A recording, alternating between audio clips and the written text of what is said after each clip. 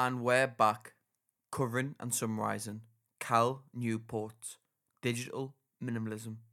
We're now on to the third key principle from the book. The principles of digital minimalism are based on two economic hallmarks and the wisdom of the Amish. Digital minimalism is based on three principles. Clutter is costly, optimization is important, and intentionality is satisfying. The first principle relates to new economics, famously promoted by Henry David Thoreau in his book Walden. Basically, new economics includes life costs when calculating what something is really worth. For instance, if you want to buy a car to drive into town instead of walking, Thoreau would remind you that the price you pay for the car isn't its only cost. It's also the time, stress, and effort it takes to earn this money and to keep the car secure and in working order. In the end, the cost may far exceed the healthy act of walking into town. This same scrutiny should go into every single bit of digital media you let into your life.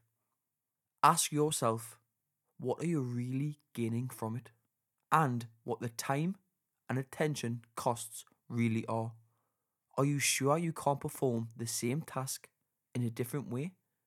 The second principle relates to another economic hallmark, that is, the law of diminishing returns, which explains why you can't just keep adding stuff and expect continued improvements.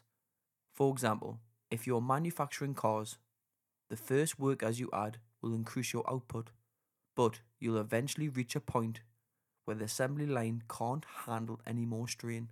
Workers are bumping into each other and things begin to slow down. Let's say instead of making cars, you want to stay informed about current events. Going from 0 to 2 news sites will be a big improvement.